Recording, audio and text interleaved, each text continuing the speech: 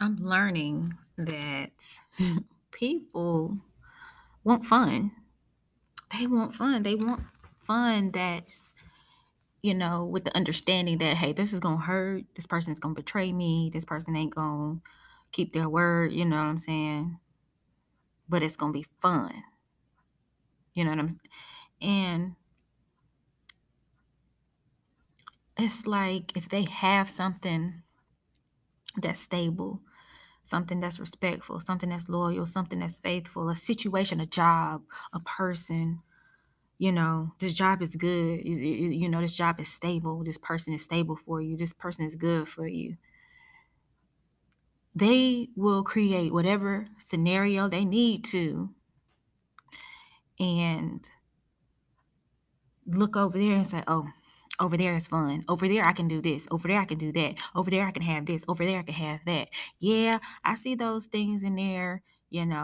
I'm going to try to step over them. But if not, I'll deal with it. It'll hurt me. It'll cause me to be set back. It'll this, it'll that. But I'm going to do it anyways because it's fun. It's fun. Whatever fun is for you. I haven't come up with an acronym, but I need to.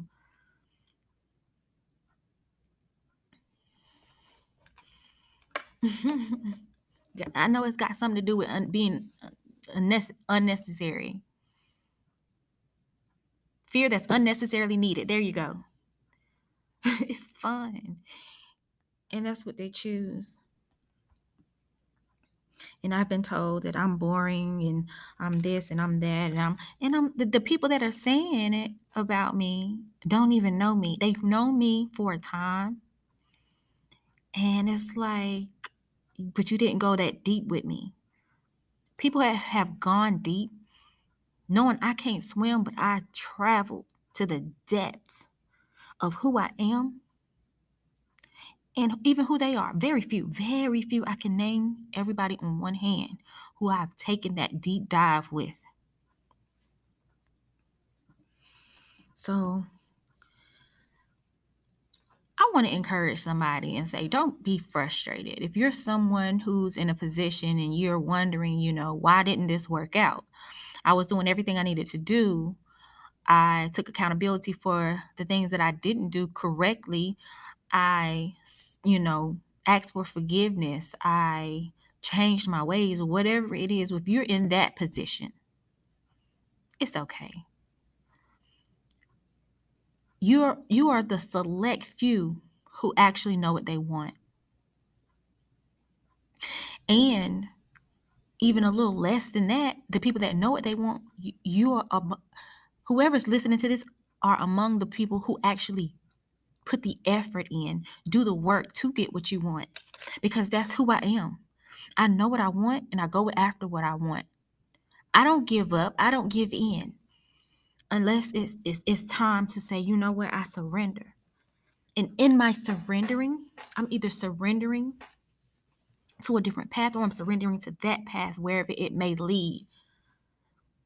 But I have never been the type of person as an adult to say, you know what, I'll give up. I want this, but I'm going to let it go. I want this. I want to do that, but I ain't going to pursue that. I need, that's not me. Whatever dream I have, whatever vision I've seen, whatever plan I've made, I put forth an effort. If it doesn't work out, it doesn't work out. I'd rather fail every time than not even try. That's the only failure, is not trying, not putting forth the effort. I'm not saying put your effort into everything. I'm saying decide what's worth the effort and put your effort there. Put the work in there. There's so many beautiful things about life. And when I say beautiful, they don't always have to be pleasing and bright. Some of those places are dark. There's beauty in the darkness. Just because you can't see it does not mean it's not there.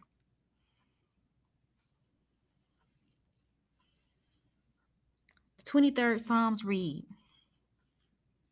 "The Lord is my shepherd. He guides me. He leads me. This first part is saying he's my shield. He protects me. He guides me. God guides you in the daytime and God guides you at night. God is that light when you cannot see. When there's beauty in the darkness and you can't recognize it, God will shine a light so that you can see, even if you're the only one seeing it. That light doesn't have to become from the outside. That light can be within you. You may be the only one in the darkness that can see that bit of beauty or that mountain of beauty. I have a mountain that I'm facing right now. And my task is to climb that mountain because I tell you, I want to get to the apex of that mountain. I love my life. I love my family. And I love the fact that I am called to share through my words. I don't always use my words correctly, appropriately, respectfully. But when I mess up, I apologize and I'm sincerely sorry. And when I'm stubborn, I'm most definitely punished through that. I'm taught a lesson. The Lord is my shepherd, I shall not want. He lets me lie down in green pastures. He leads me beside the still and beside the quiet waters. Waters. I want to talk about waters.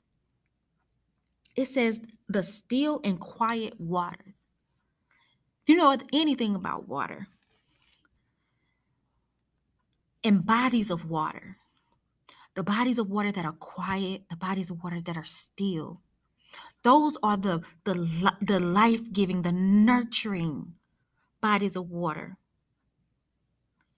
Another scripture talks about being planted. Was it being planted by a river? Look it up.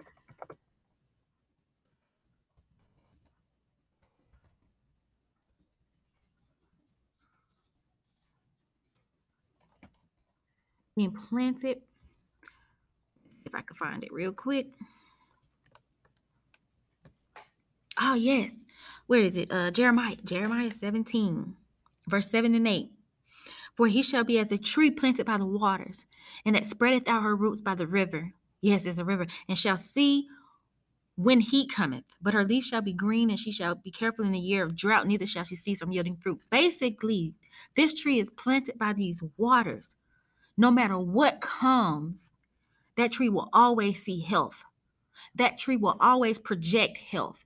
That tree will always be not only an example, but proof of health in a time of strain and struggle and stress and confusion and fear and doubt. I want to be planted as a tree by the waters. Water is an amazing, amazing element. No, I'm not a water sign. but it's an amazing element. He leads me by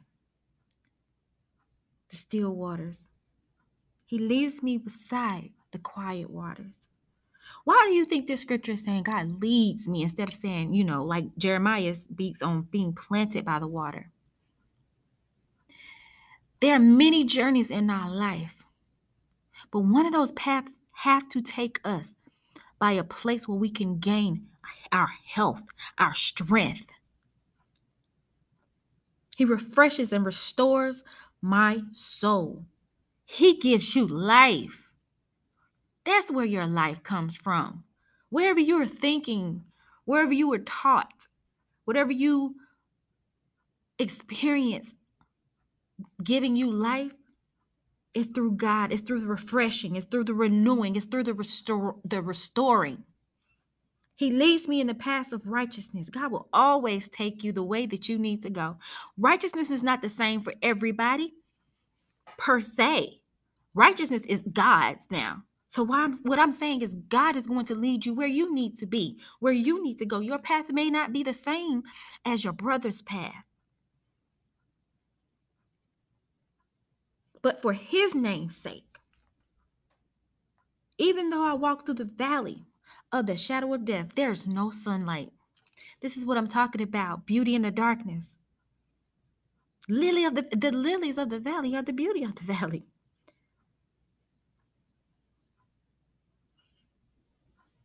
I fear no evil. You don't have to be afraid because God is with you. His rod, his protection, his guidance, which is his staff. They comfort you and they console you through that fear, through that doubt. God talked to me just the other day because I was like, you know what? This, I got you. I'm comforting you. He comforted me. He allowed me to dwell in his presence throughout that day so that I can be in a calm state. Even now, I thought I would be crying at this moment. I literally just text someone and said, you know what? I'm just going to take this next hour just to cry. But I haven't shed one tear because God led me here. He led me to express right now. So while I have some time on my break, I'm expressing that he is my rod and my staff. He is my guide and my protection. He comforts me. He consoles me. Verse 5, you prepare a table before me in the presence of mine enemies. You have anointed and refreshed my head with oil. My cup overflows. One prayer I've been praying this for a couple of weeks now, is God, I am an open vessel. The door to me, the door to this vessel is open. Pour your oil. Overflow. Push out all of everything, all of the insecurities. Oh my gosh, I just had a realization. I have been asking God to push some things up out of me. And when I tell you some events in my life have taken place, and now I can see how that oil is filling me up and pushing out the insecurities that I had, the anger that I had, the fear that I had, because that fear is gone. I was just talking the other day to someone, and I was talking about how that fear left. Oh, wow. Wow. Okay. Thank you, God. You have anointed me and refreshed my head with oil. My cup overflows. That's the overflow. God, I thank you. Surely goodness and mercy and unfailing love shall follow me all the days of my life, and I shall dwell forever. Forever means all the days that you naturally are here living, because this is our purpose. This is our job. We have to live. That's your purpose. When people say, what's my purpose? What's my purpose? Your purpose is to live. Whatever you do while you live, come enjoy it, share it, express it. But your purpose is to live. And I choose to embrace living. I also had a realization about my emotions. I was so, avid on express your emotions and think emotionally. And I just was a bit too much into my emotions that it caused me to have this rift in my life. And I had to sit back with that and say, okay, you was too focused on your emotions, Angel. And I had to apologize for being too focused on my emotions. Not only to myself, to my husband, and to my kids, because it wasn't fair. And I wasn't seeing it wasn't fair to them. I just thought, you know what? You got to express your emotions. You got to let them out any way you can. But I had to sit with that and understand, all right, Angel, you've learned that part of you. Now let's tone it down a bit. And let's start focusing on some facts. So now I'm balancing knowing how to recognize my emotions and determining which emotions to give attention to. Not focus on, but just give some attention to, because I can't just dead them. Just give some. But now it's time to learn to focus on the facts of life. And understanding that is me knowing that my focus is within. My focus is God. One thing God brought to my attention is that you stray away from me, not necessarily like just go far away and just I don't know God, I don't like God. It's just like, hey, I'll be back home at 3, but I don't come back home for another 3 months. It's like I'm leaving the house and like, I'll be back at 3 p.m. It's 9 a.m. in the morning. I'll be back at 3 p.m. and I'm gone for 3 months. And then I'll check back in. I might stay home for a week. And I'm like, well, I got to run out and I'm gone for, another 3 to 6 months. Ooh, really? I know that was loud. Excuse that.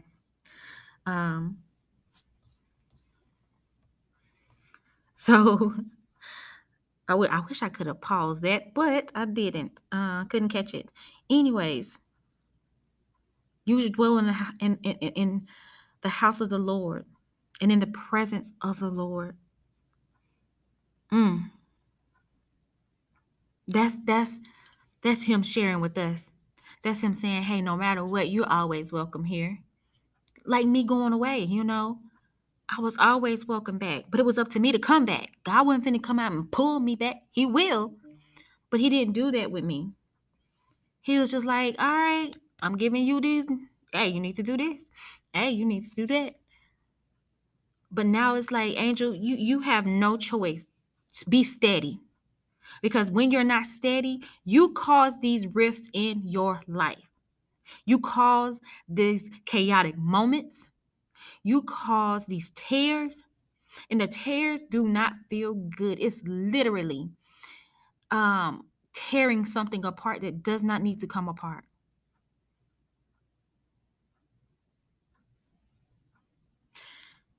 So for me, I've had to, I'm continuing to learn and to apply myself, even by the little things. I don't boast to know everything. I don't even want to know everything. I've limited my questions to God. Yes, I do have questions, but I've learned to limit those questions because I really am not in need of anything but God.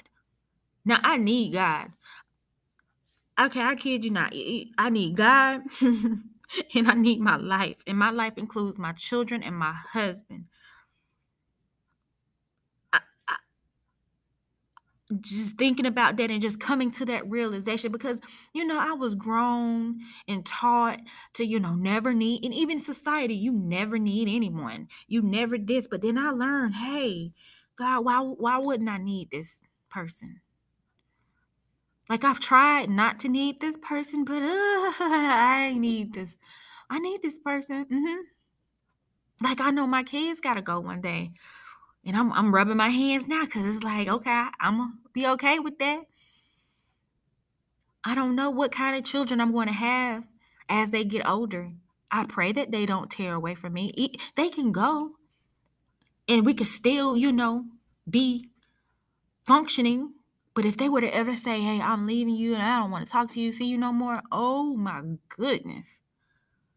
I'm begging on what's the song? I'm on bended knee. That's me. That is me. I'm all kinds of sad. I wasn't built like that. I wasn't built like, okay, if you love them, let them go. They'll be back. I ain't that type of person. I need you in my life. I need you a part of my life. I need this communication. I need these touches. I need these smiles. I need these hugs. I need the silly disagreements. We don't have to like everything. I need I don't know what it's called, the little jealousy spouts where you don't like me. I need all of that. I love all of that. I accept all of that. I accepted my children just as they were. And I had to look at that for my husband. Because, when you marry somebody or you get in a relationship or a partnership with somebody, you that person wasn't naturally just, given to you. You came across this person one day, you found them, they found you, however that goes.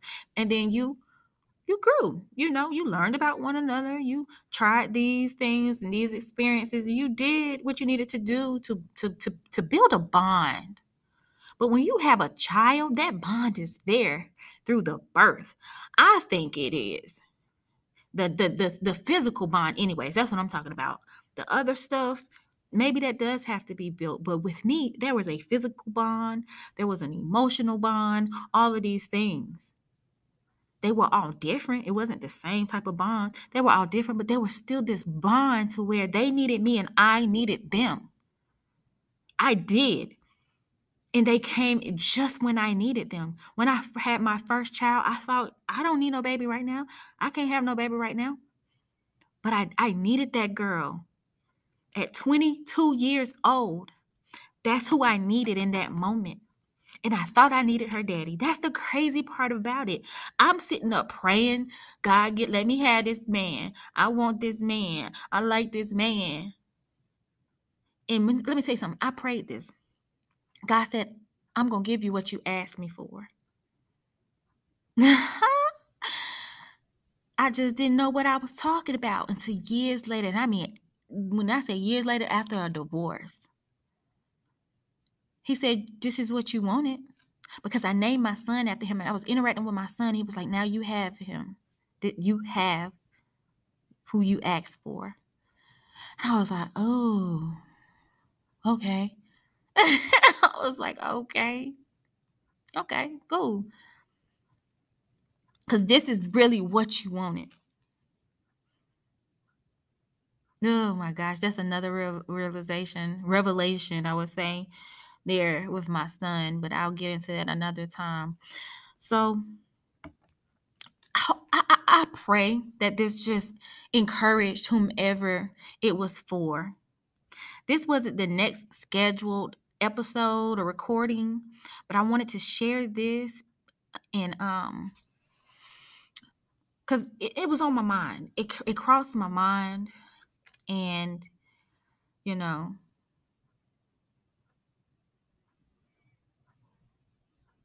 and I'm sorry, I just got lost in thought. So until next time, stay happy, stay healthy, stay healing.